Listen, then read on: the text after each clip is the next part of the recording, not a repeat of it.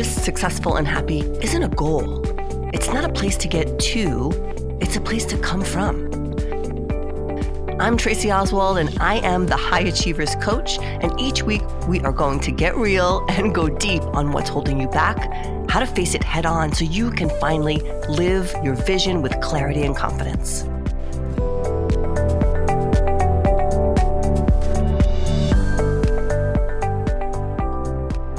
Hey, you guys, how are you? I am so good.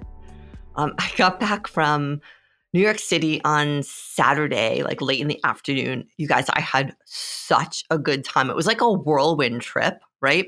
I landed, I think it was like around 1:30 on Thursday. By the time I got to my hotel, it was time for me to get ready. Went down to Chelsea, had dinner with two of my dearest friends, Mr. Chris Snow and Miss Tanya Cologne. I just love you guys. They're the kind of friends where we can be talking about, the food and the wine we're drinking. In the next second, we're talking about quantum physics. And then like right after that, we're talking about like the Lower East Side of the 1980s. So these are quality people. They just both have such a piece of my heart. I love you guys. So we had an amazing dinner at Porteño, and it's this small little Argentinian gem of a restaurant right on 27th Street and 10th Avenue. And I always go here before I go see Sleep No More. So after that, where did we go? We went to Sleep No More. Had an incredible time. And after the show, we stayed in the Manderley bar, and they had this really cool show right after that. It was a lip sync battle, which I don't know. I've never seen one of these, but they had Murray Hill as the host, and it was, you guys, uproariously funny. They would pit two people against each other, and the DJ would play a song, and they didn't know what they were going to be lip syncing until the song started. So you can imagine, so super funny, wonderful, wonderful night.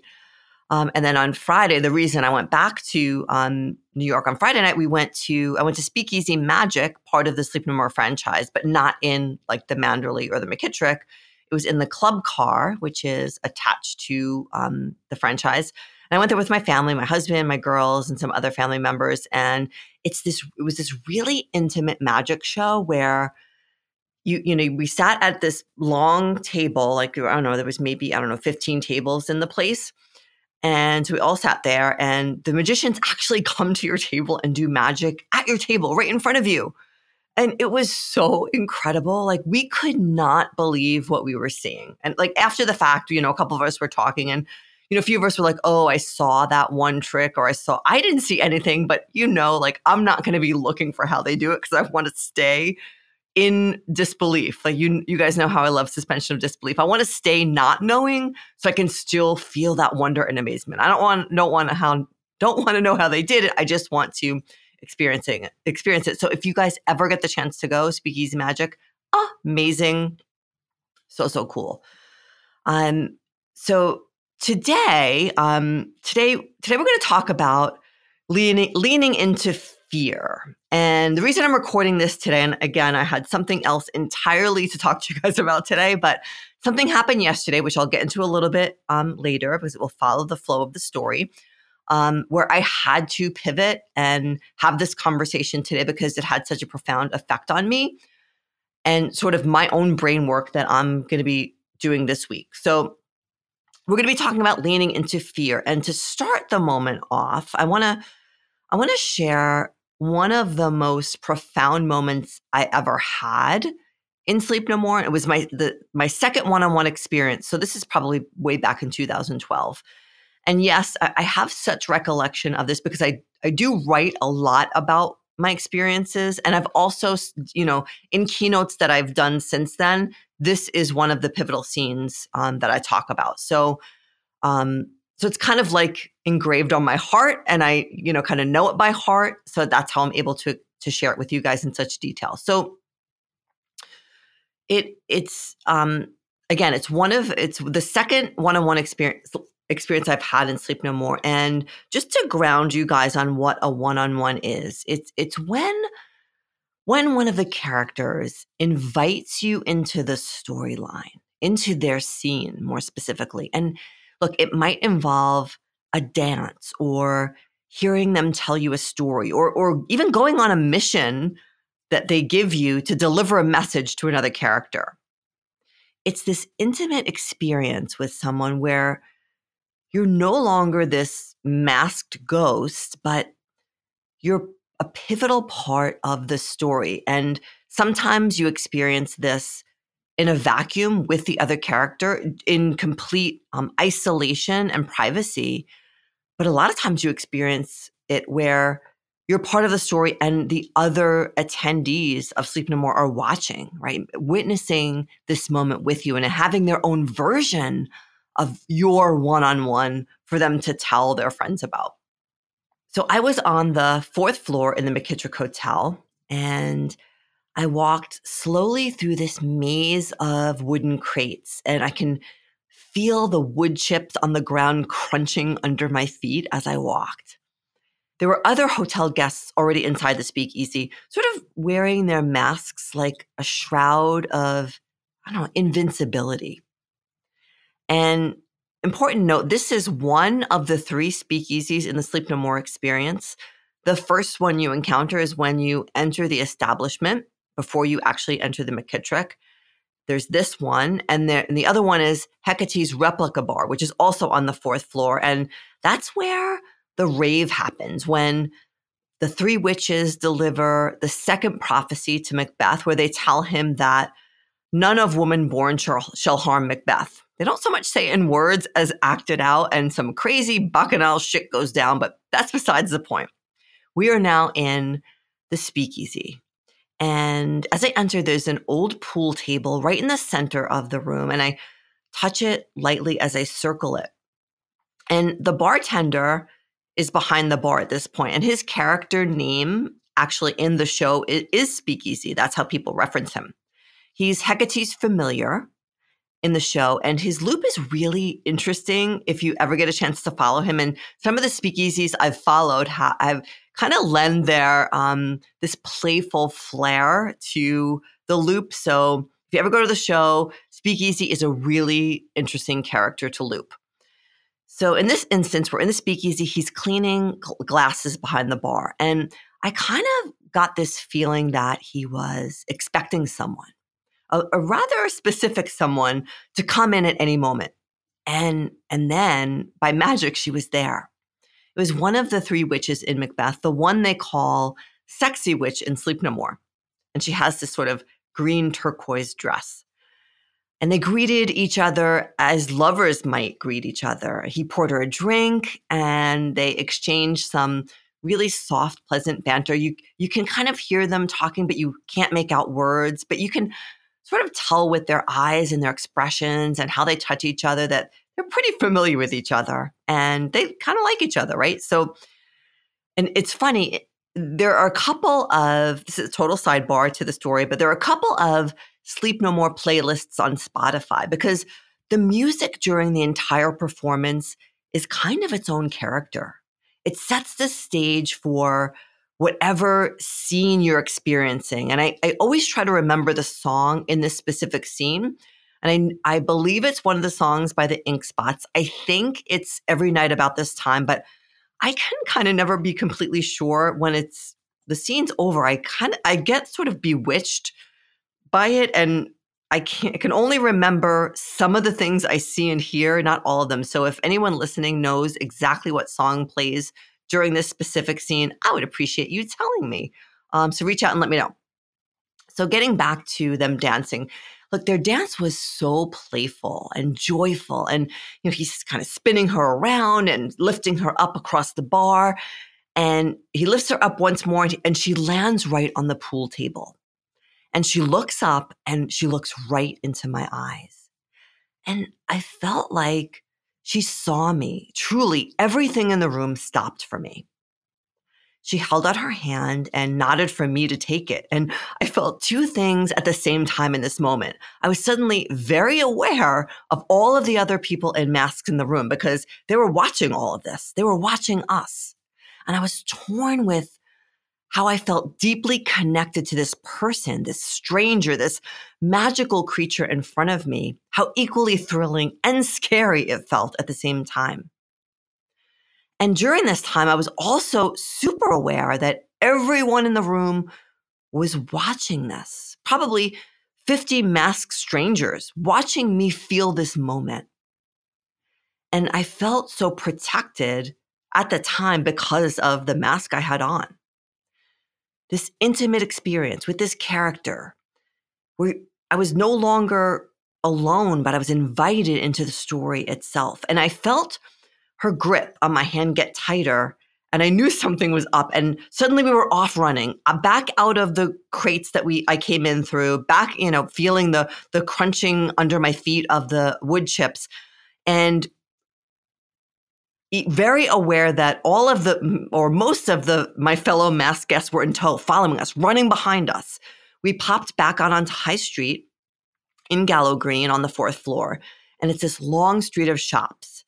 And we stopped right in front of Crane's detective agency.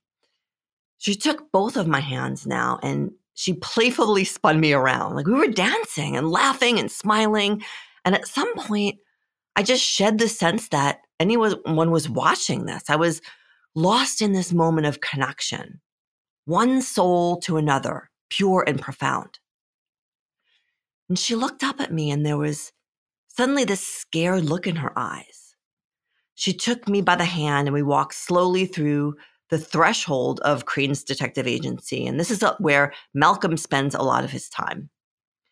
And we stood in front of one of the desks just as the phone began to ring.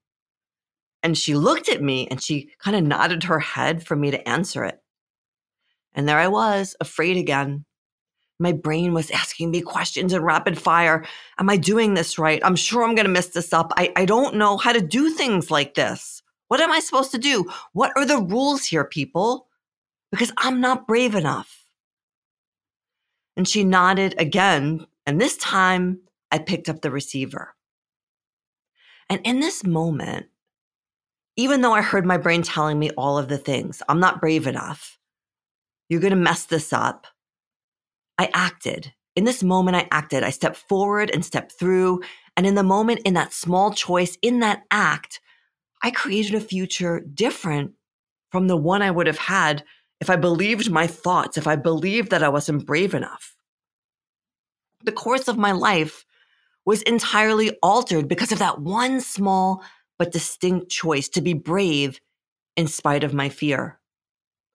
And this memory came rushing back to me yesterday when I was at the Dallas Business Podcast Forum. And I was speaking. I was one of, 4 or 5 speakers, along with people like Julian Placino and Donnie Bovin and Catherine Dollar. And the event was put on by Innovation Calling. And they have this company, and they put this event on to help businesses create a branded podcast. And that's why they exist, which is kind of cool. And the funny thing about all of this is that my talk was about the fear that comes up for podcasters in all phases of creation. The fear that holds us back from even starting in the first place. The fear that holds us back from fully showing up with our content, inside of our content, from connecting with guests, and from delivering really incredible value. Fear plays such a big part in all of those phases. And I talked about specific ways to identify the untrue thoughts that our brains give us that cause us to have those feelings, right?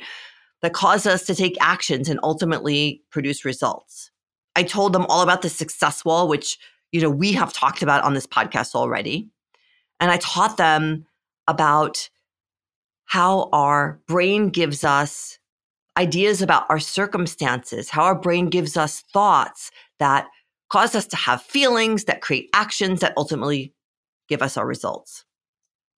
And I also learned, right? I learned from the other speakers, from the attendees, from the experience that we co-created together. That's probably my favorite part about speaking, especially when I get to see the other speakers, is learning from them and from the questions that the guests ask the speakers and those answers. I learn all the time, and I took so many notes. It's one of my favorite parts of speaking. And I was sitting in the back row next to Donnie B the whole time. And we were sort of chit-chatting throughout the day, getting to know each other, commenting on the experience itself. And he is, and again, I'll link him in the show notes as well. He's a coach, he's a podcaster, a speaker, really, really awesome person. His podcast is called Success Champions, and he does a ton of LinkedIn Lives where he does interviews as well. I'll link that in the show notes too. But the profound thing that happened was at the end of the day, and he asked me this really powerful question. So what's next for you? And so I kind of told him about, the learning and planning I'm doing at Local IQ around, creating our strategy for our brand and for our marketing plan for 2020. I told him about a list of immersive shows I was making that I wanted to see before the year was over because specifically, not only do I love experience so much, but because I learned so much about myself and the world through them, that it helps me be a better person. It helps me be a better leader, and it helps me be a better coach. And I serve my team so much more powerfully. I serve my clients so much more powerfully because of these experiences. I cannot footnote that enough for you guys. I feed off this, not just creatively, but from a personal perspective and a professional perspective. And it helps me practice my craft and serve in a much more powerful way because I go experience immersive shows. So what he asked me next was really the more interesting question. He asked me when I was going to create my own immersive experience. Now, number one, with that one question, that's how I knew he is a really powerful coach. That's how I knew he's a badass, because he saw through all of my words and bullshit right into my heart. And he kept pressing, and I did not like it. And Donnie, and if you're listening, and I hope you do, I want you to know, when you were saying, so when are you going to do it? And here, what's your next step? And blah, blah. And I'm like, yeah, I know. I had no comeback for you. I had no witty thing I was going to say because I was at a loss, right? I didn't know how to answer it because I was fucking terrified. So here's what's important for you to know about that, Donnie. And for the rest of the listeners, for you guys, my listeners, my tribe, my people, here's what's important for you to know. Not only do I know exactly the kind of show I want to do, and I've known for a long time, I am afraid to actually map it out because I don't think it will suck. I think it will be really good. And I am terrified to do it. So I'll tell you a little bit about the show, and I'm very scared to talk about it because it's like putting your baby out into the world, right? So because you guys know, I'm so heavily influenced by Sleep No More and Macbeth and that story. Not that I don't love all of the other storylines in Sleep No More, I do, but Macbeth obviously is the main storyline. That I've done a ton of research on the Macbeth, the story itself in the play, and I've done a ton of research because of this on Shakespeare, all of his plays, and how he evolved as a writer. But let's get back to the story that I want to tell. So the show I want to create is called Defending Lady Macbeth. And it's an experience that takes you through an alternate ending of Macbeth where the Macbeths don't die and Lady Macbeth actually gets put on trial for orchestrating the death of King Duncan, the murder of King Duncan. And the show starts with the beginning of her trial. And through the show, we learn about her life and what it must have been like for her as a really smart, badass woman in Scotland in the early 1000s, right? Think about it. I think the show was set in 1047. This woman who has incredible ambition, incredible intelligence, and no outlet at all to practice either because of the time she lived in. It was a really violent time for everyone, not just for women, but for life in general, when death by disease or murder or violence was extremely commonplace. This was a real fear that people had. Not like we fear, I'm going to get murdered by a serial killer any day because, we have anxieties about this. They could walk out of their house or wherever and literally get murdered by anyone for whatever reason. And, antibiotics didn't exist, so you could get a disease and people died all the time. So violence and death was so much more commonplace. And for women had zero agency. And you guys, we just, the last episode where I talked about agency and how important it is to me in the work that I do in the world, women had no agency. They had no rights, really. They had no place other than the place that their husbands gave them or allowed them, or their place, the place that their family allowed them. And so she was this really smart woman. She understood very clearly that to secure her in the construct of her life, they were at court. He was, a thane, in the court, in King Duncan's court, a soldier, but also a thane. And to secure her family's place at court and maybe their very lives and future with the political climate as it was, she believed extreme measures had to be taken. And she was also a woman that knew her husband didn't have it in him to do this. He didn't have the mettle, ability, guts, whatever it was, to make this happen. I want to tell the story about what life was like for her, her thoughts, her hopes, her dreams, and maybe even have us understand what drove her to take the action she took. And side note, and this is kind of important inside the story, Shakespeare had this incredible evolution in the way he wrote women's characters that you can clearly see develop in his plays when you study them chronologically. And he gave women, and he came to give women a voice and agency when it was not socially acceptable or politically safe to do that. And at the beginning, he had to hide it inside comedy, right? Like The Taming of the Shrew, or A Comedy of Errors, or all of the comedies that he wrote. There are women characters who kind of fumble and bumble their way through, come out at the end by air quotes chance, where they kind of solve the mystery or reveal the big, reveal. And it's because they have masqueraded as a man that they were able to do this. That was the only way Shakespeare could politically allow them to be the protagonist in the story. As he evolved,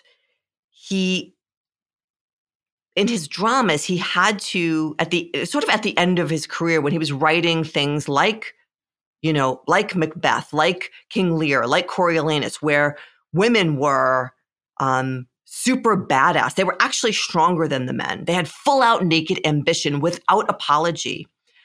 And the only way he could give this to them, or give this to us, because I feel like he did it for women in general, he had to make them die at the end, because that was the only socially and politically acceptable way he could tell that story. And, at the time, earlier in his career, when Queen Elizabeth would literally commission his shows and come to his shows, and later King James would, consume his shows, they would be like, yo, Will, you can't have a show like this where a woman is, fully in her rights as a person equal to a man without something horrible befalling her, because, then women would get this idea that it was okay. And politically and sociologically at that time, it was not, that was the construct that women lived in. So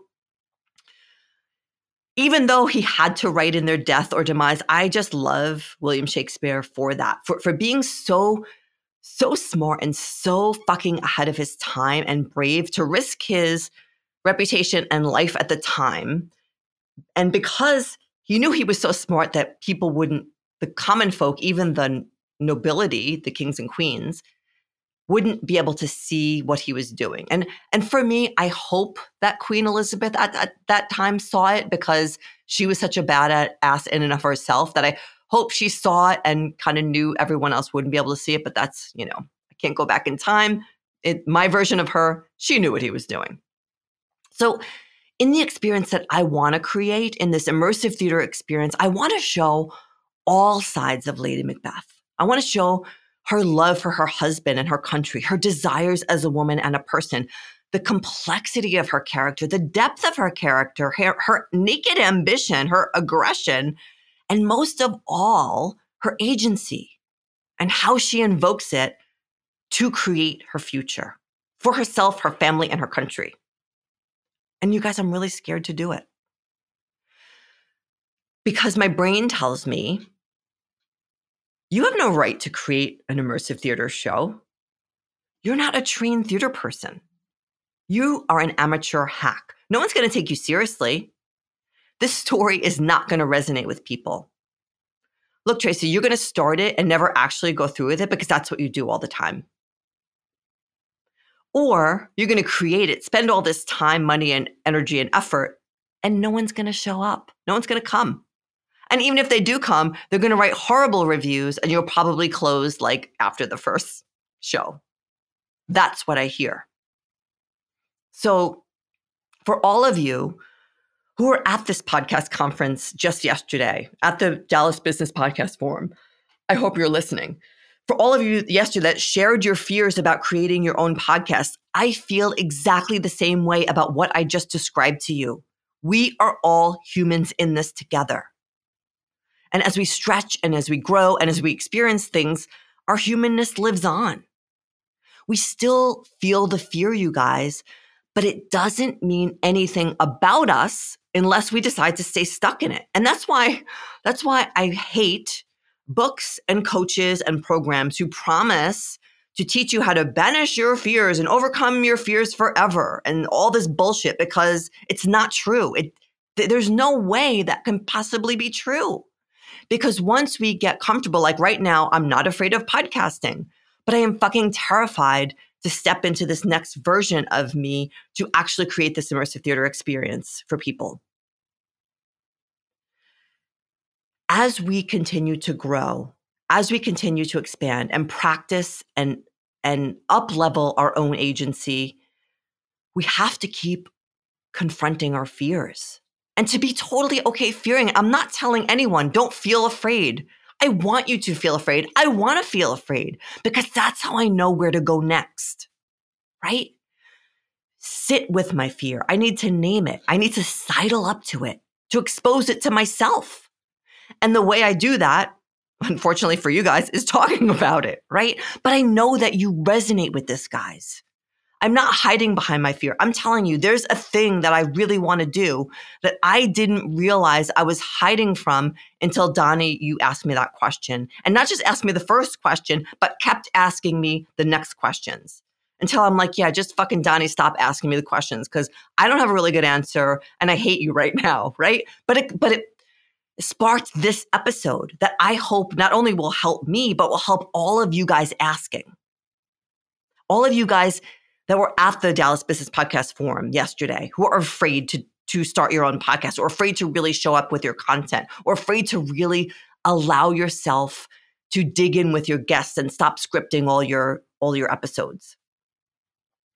So I'm going to let you in on a little secret. I am actually, this time, I'm going to assign myself some brain work this week instead of you guys. I'm actually going to outline Defending Lady Macbeth, this immersive experience. Mind you, I have zero fucking idea how to do this. I did not go to school for theater. I have no clue how to outline a show. I'm going to do it. I'm just going to do it. And yes, I promise I will report back to you on it. So it leaves me with this question. I ask you, what's next for you? What do you want to dig into this week? What have you been avoiding, fearing, dancing around? What has me kind of laying it all out there, raw and exposed for you this week? What has that brought up for you where you're like, oh shit. Yeah, Tracy, I know this is the thing for me. Like I know exactly what you're talking about. What would it look like for you to dig into that this week? Do it with me. Don't let me do it alone. I'm still going to do it. And if no one wants to do it with me, I'm going to do it alone. But what have you been avoiding? What could you lean into? How can you lean into your fear? Sit down next to it. Name it. Talk to it. Engage with it. Feel it. And still do the thing anyway. You guys connect with me on LinkedIn. Again, leave a review of the podcast. You know, that it matters to me.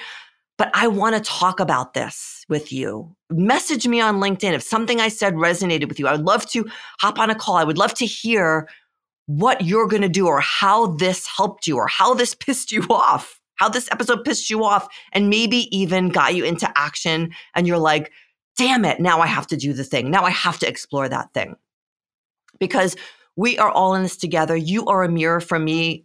Life is a mirror for all of us. Let's be in it together, help each other, because that's the only way forward for any of us. I love you guys. You know I'll be back here next week, and I would love to hear.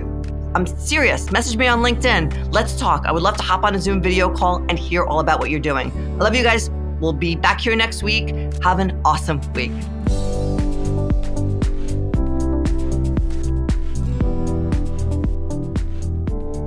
Thanks for listening to another episode of Courageous, Successful, and Happy. It's not a place to get to, it is a place to come from. Listen, if you love what you're hearing, head on over to iTunes to subscribe, rate, and leave a review. It is so appreciated, and I will talk to you guys next week.